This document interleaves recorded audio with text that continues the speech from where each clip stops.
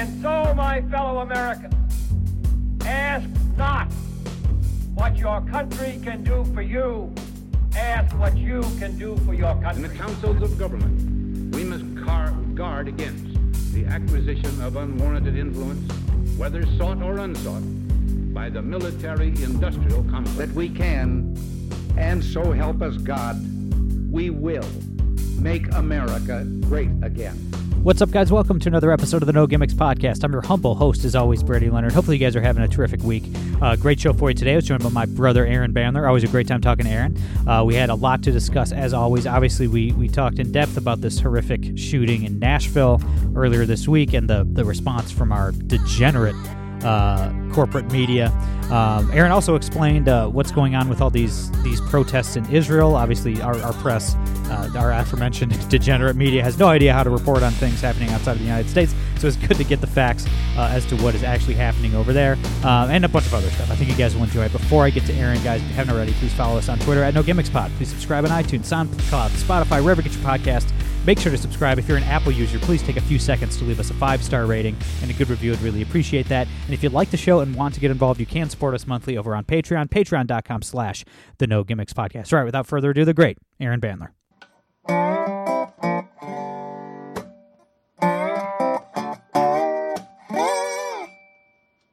All right, guys, we're here with my brother, Aaron Bandler. Aaron, how you been, man?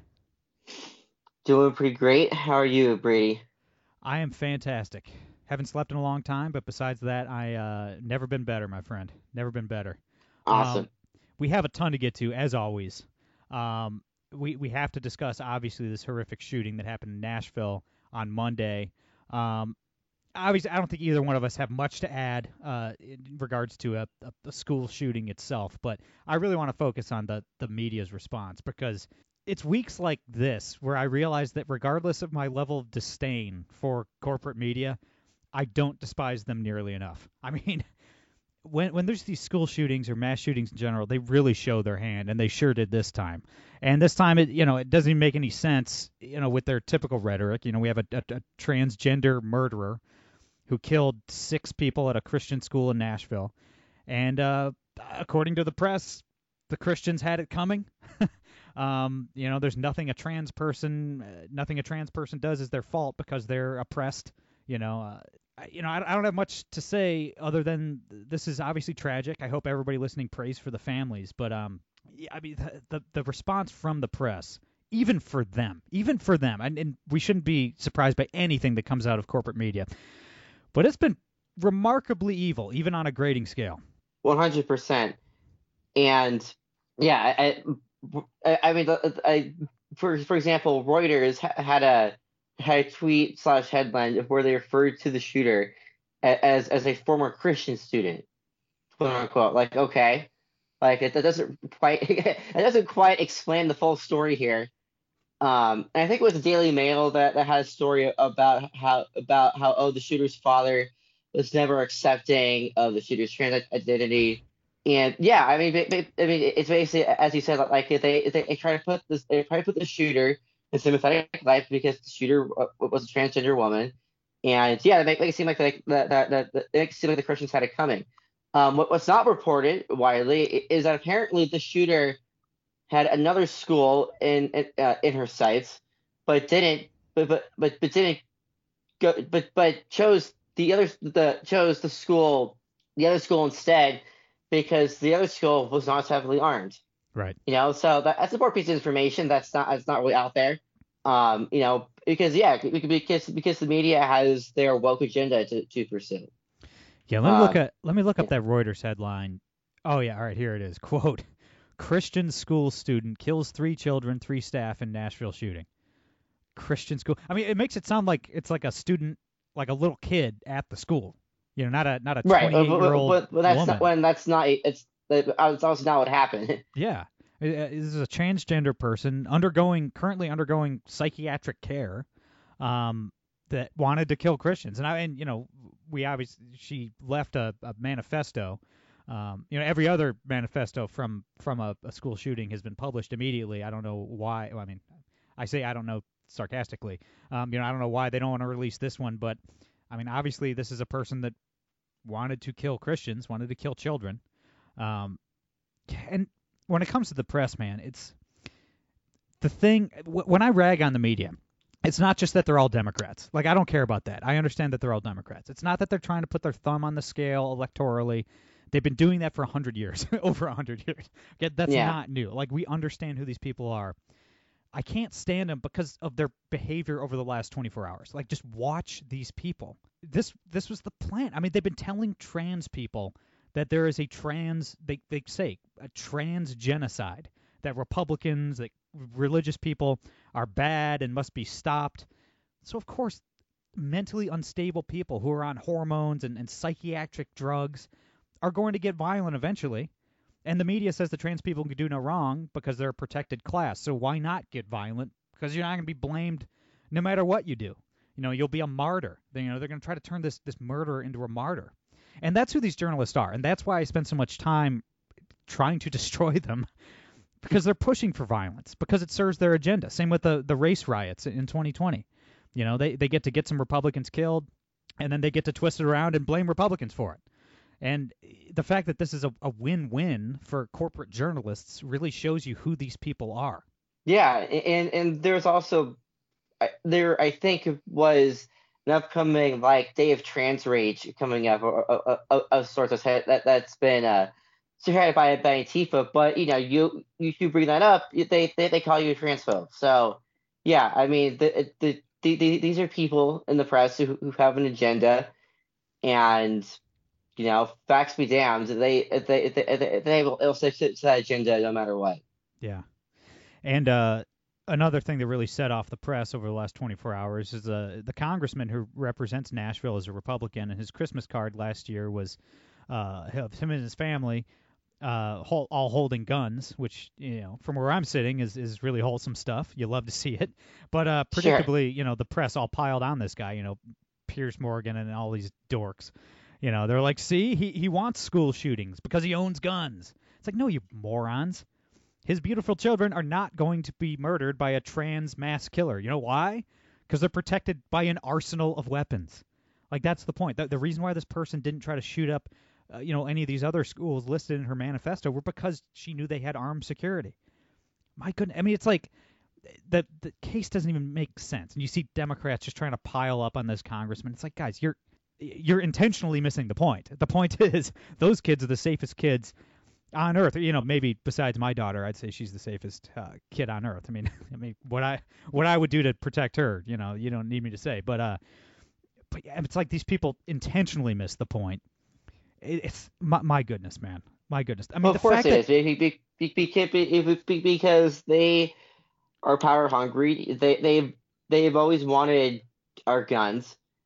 And they know it's not popular politically to go around taking Americans' guns, but they're not going to stop until they eventually get there, and so that's why they don't. That's why they intentionally miss the point, because they want to eventually try and turn the populace against the Second Amendment, because Second Amendment, the whole point of the Second Amendment is to protect the people from a tyrannical government, and then once a government's tyrannical enough to take people's guns, then other rights start being taken away. So, yeah, that's why. Yeah, you might even disagree with me on this one, but I do believe that the fact that we're armed to the teeth is the only reason why our government hasn't rounded up 10 or 20 million Americans and slaughtered them yet. I mean, I think we've definitely had governments in the past. I mean, think of FDR rounding up Japanese Americans, stuff like that. Woodrow Wilson.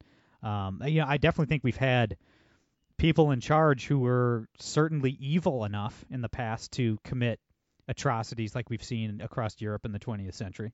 I mean, I do think the fact that we're armed is the only reason why we haven't had a genocide in America yet. Like it's not. Yeah, I mean that very well could be the case.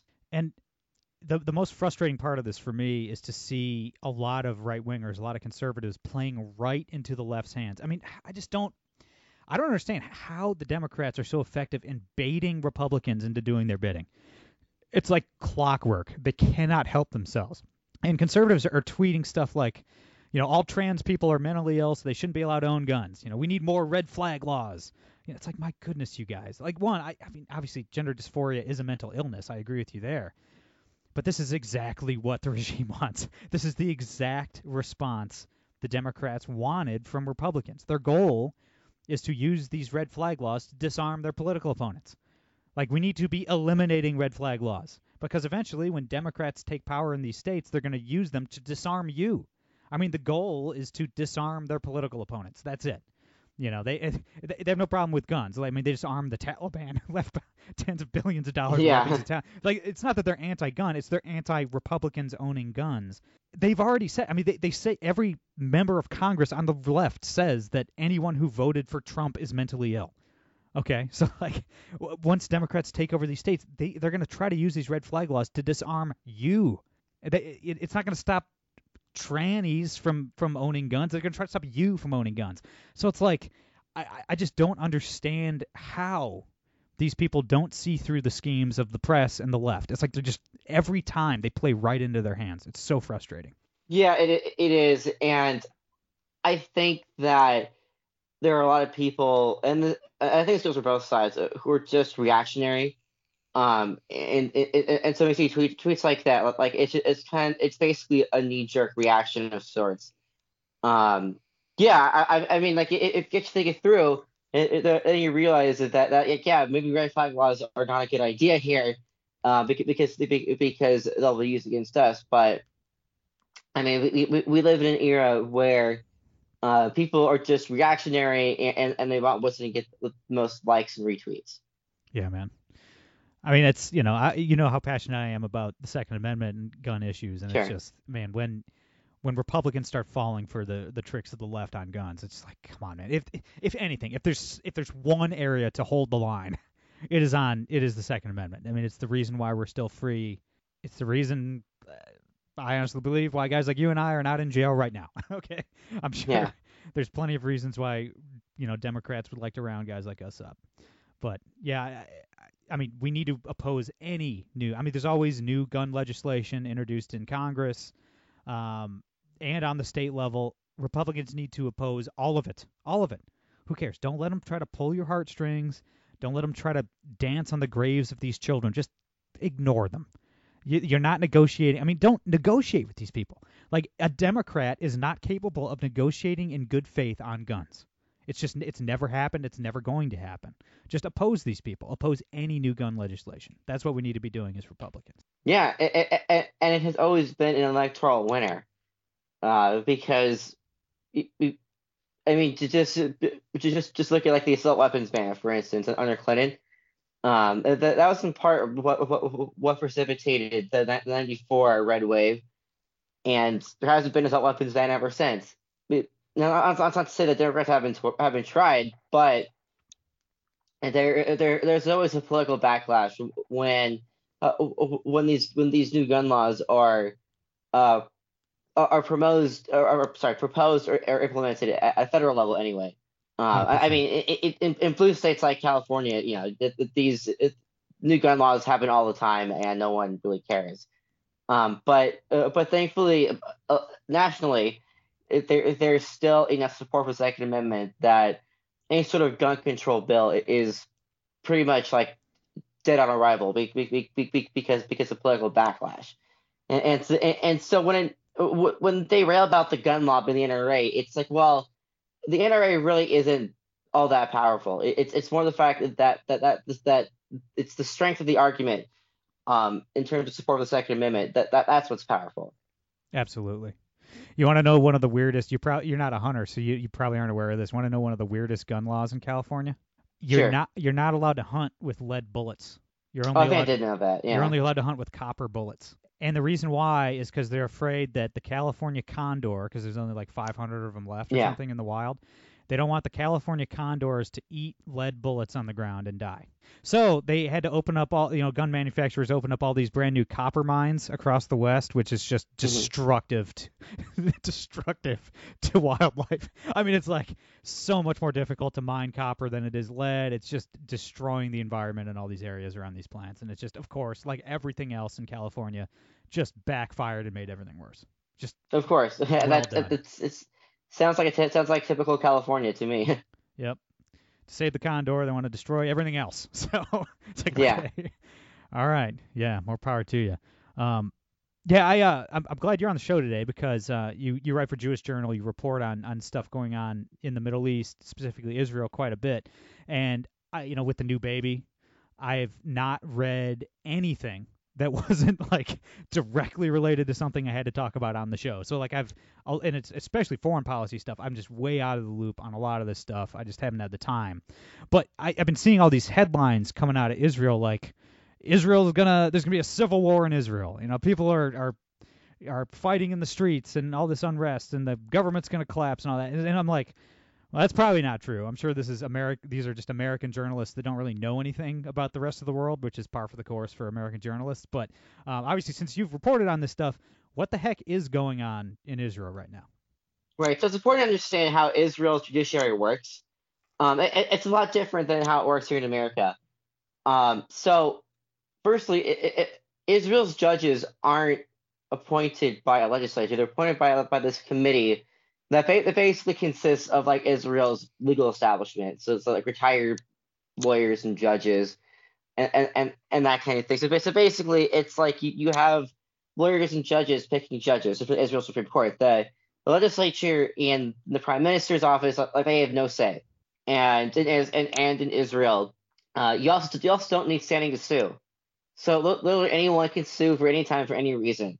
And of course, like when Israel's Supreme Court or just their courts to make a ruling, there's no real recourse, And so what Bibi Netanyahu's new coalition is doing is they're proposing a series of measures to try and rein the courts in. And so basically, as I understand them, there have been a bunch of different proposals that made this a little confusing, but basically the idea is to change up the makeup of the committee that chooses judges. So it has elected members from the Knesset, which is Israel's parliament, and there be representation for both the majority and the minority parties.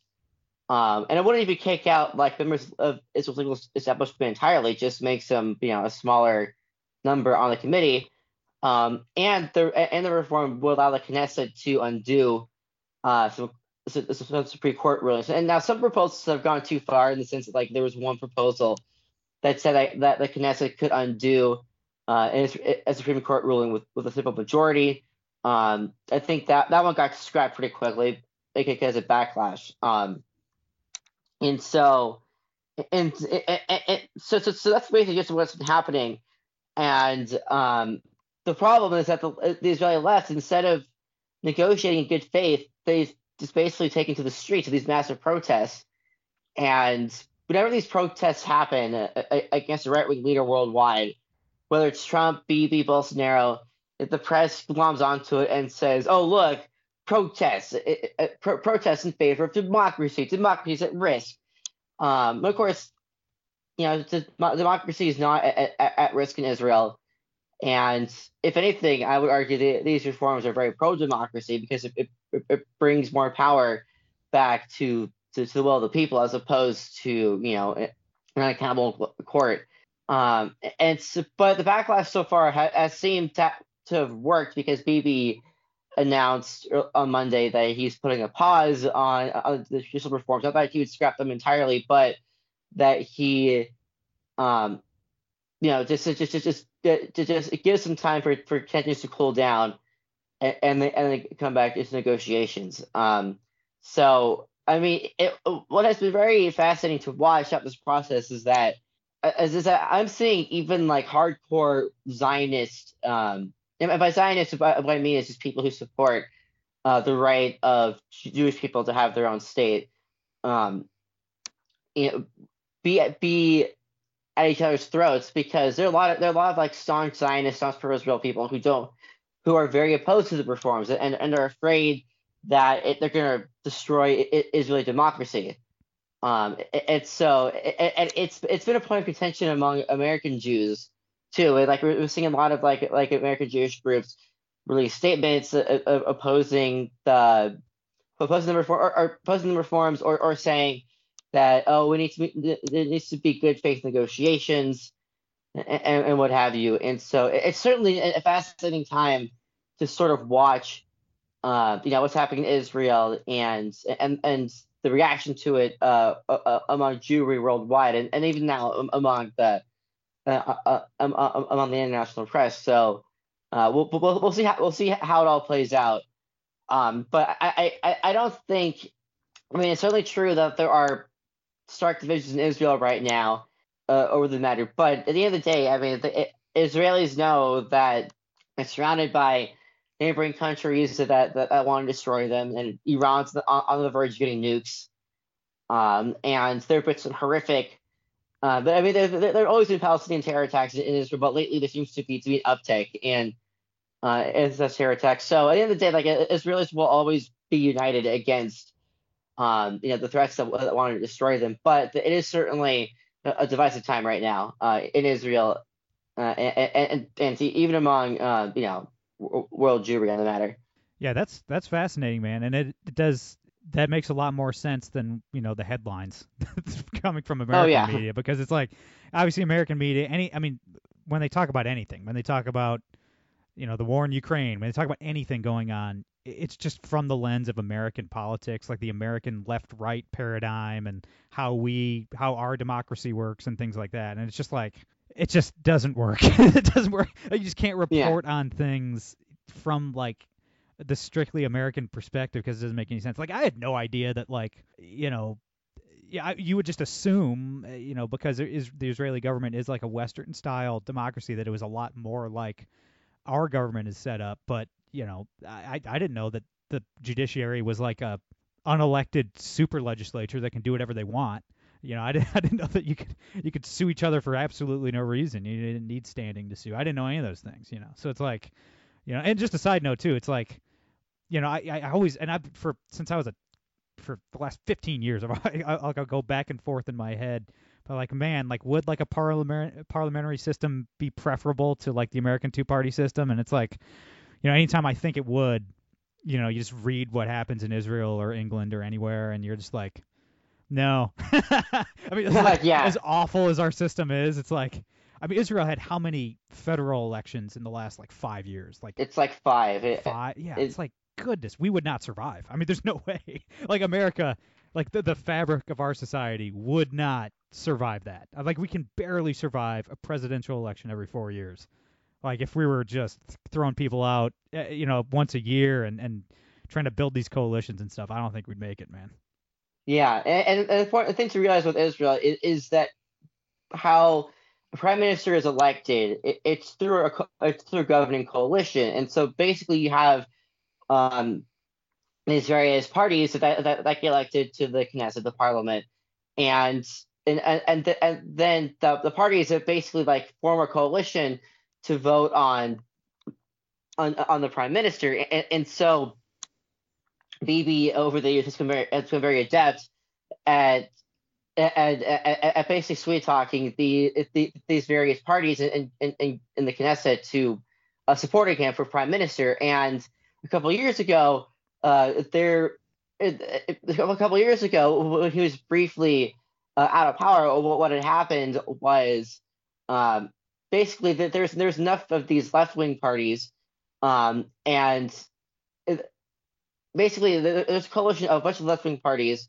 Some of these Arab parties, and in Israel, the Arab parties are basically they basically advocate for like Israel's destruction every day in the Knesset. It's like we see like these pro-Palestinian, anti-Israel protests and college campuses and so forth. Like these are the Arab parties. These are basically the Arab parties in Israel.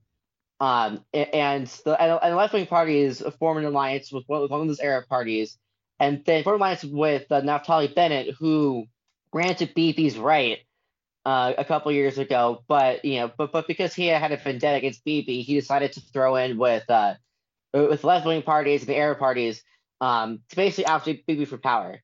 And that only lasted for a year or two, because Israel is basically a right-wing country. Like if you look at like polls, I think like 85% of Israel supported Trump or Romney or whatever. Like Israel would be a red state if it was part of America. And so naturally, like that coalition didn't last long, and so Bibi came back to power. There, a lot of people were there was headlines about like, oh, there's like he has made alliances with these far right parties, these extremists, and I think some of that is true to an extent. Like I think one of his ministers was a flat out homophobe, and now that minister is no longer like in in that position. But when they talk, but most for the most part, they talk about like these extremists, quote unquote, or far right, quote unquote. Like it's really just like staunch Jewish nationalists, who are strongly religious, and so it's so the point I'm making with all this is that this is sort of the result of that kind of government is that it all becomes who's in power, and if you can simply talk these parties into supporting you.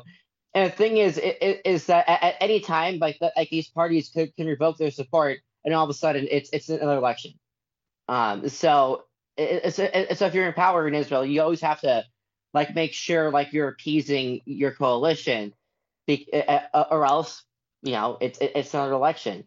And it's that kind of like instability. I think that that really can't start a democracy, and why we should be glad that for all the faults with our electoral system, like at least we know, every 2 years there's a congressional election, every 4 years there's a presidential election, and we can have that certainty.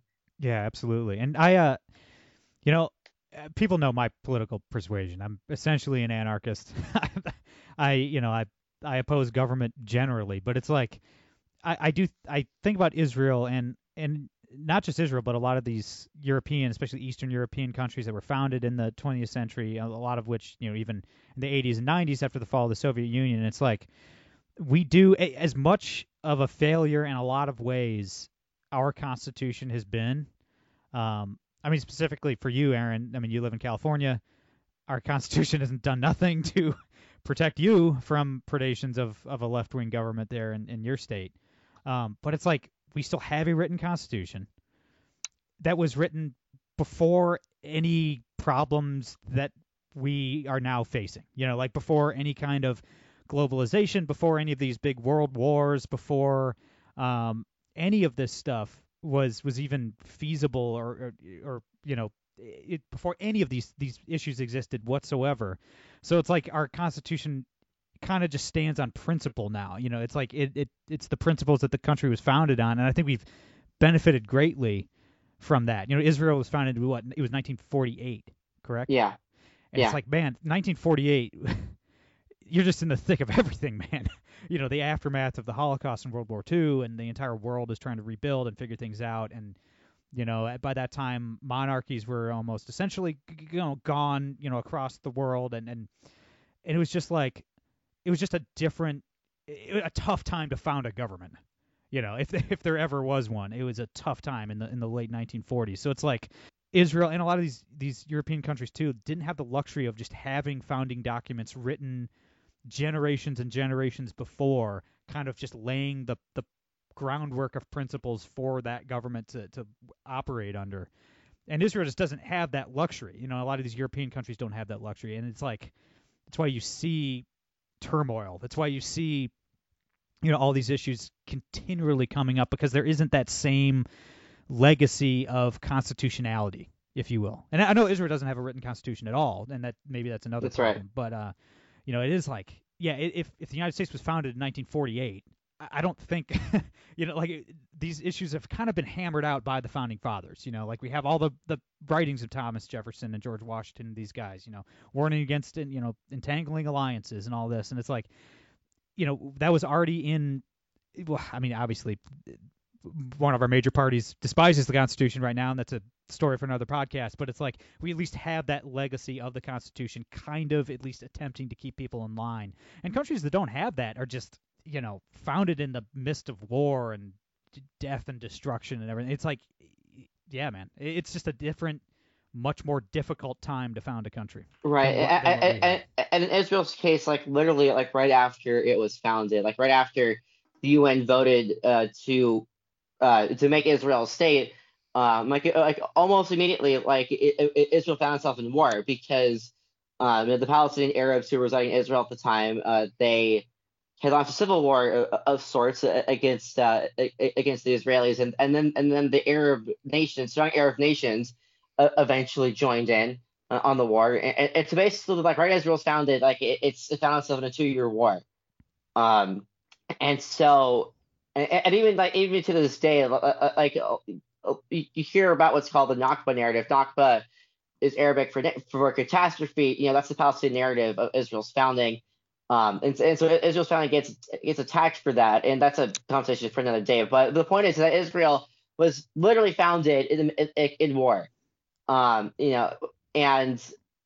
has always been under constant threat of war. Less than 20 years later, what was the 6-Day War, and then 1973, the Yom Kippur War, and since then there were a couple of intifadas, and so Israel is always under the threat of being attacked by neighbors that hated and wanted its destruction, and so that I mean it does make things more difficult. And a lot of Israel's leaders, a lot of Israel's founders and early leaders, a lot of strong and legendary people, from David Ben Gurion and Golda Meir. But it's important to realize that a lot of Israel's founders were socialists. And for the first few decades of Israel's existence, it was kind of a second world agrarian economy. And it wasn't until Bibi became finance minister in the 90s that he started implementing a bunch of capitalist reforms that turned Israel into a kind of a powerhouse. And today, Israel is at the forefront of tech innovations and medical innovations and such. It's kind of like the Silicon Valley of the Middle East. But that's a relatively new phenomenon for Israel. So, that's kind of where it finds itself today. It's 75 years old. It's very young for a country, and it has its struggles. But I'm sure that they'll work through them. And I still remain optimistic that Israel will continue to be a thriving democracy in the Middle East. Yeah, absolutely. It is obviously it's ironic. The American media, the word democracy doesn't even mean anything anymore to corporate journalists, and it seems to me like the governing coalition is trying to make turn Israel's government into a closer to a direct democracy than they were before. So journalists against democracy now, I suppose. It's whatever democracy. It's they try to prop up democracy like it's their god, and then they throw it out anytime they lose an election or get something they don't want. So it's whatever. don't pay attention to a journalist when they're talking about democracy, I guess. But thanks for clearing that up, man. If you just pay attention to the headlines, you'd think there was a civil war going on in Israel. So I assumed that was not true. So thanks for clearing that up. Aaron, my brother, thanks for doing this, man. Let's do it again soon. Where can everybody follow you online, keep in touch, read your stuff, all that good stuff? Follow me on Twitter at Bandler's Banter. I am a staff writer for the Jewish Journal, so you can always read my stuff there too. And outside of myself, there are a lot of good writers at the Jewish Journal, a lot of interesting stuff and thought pieces that I think would be of interest not just to the Jewish community, but just everyone. Absolutely. Everybody follow Aaron. He's great. That's all I got for today. I'm Brady Leonard. I'll be back on Monday. No gimmicks.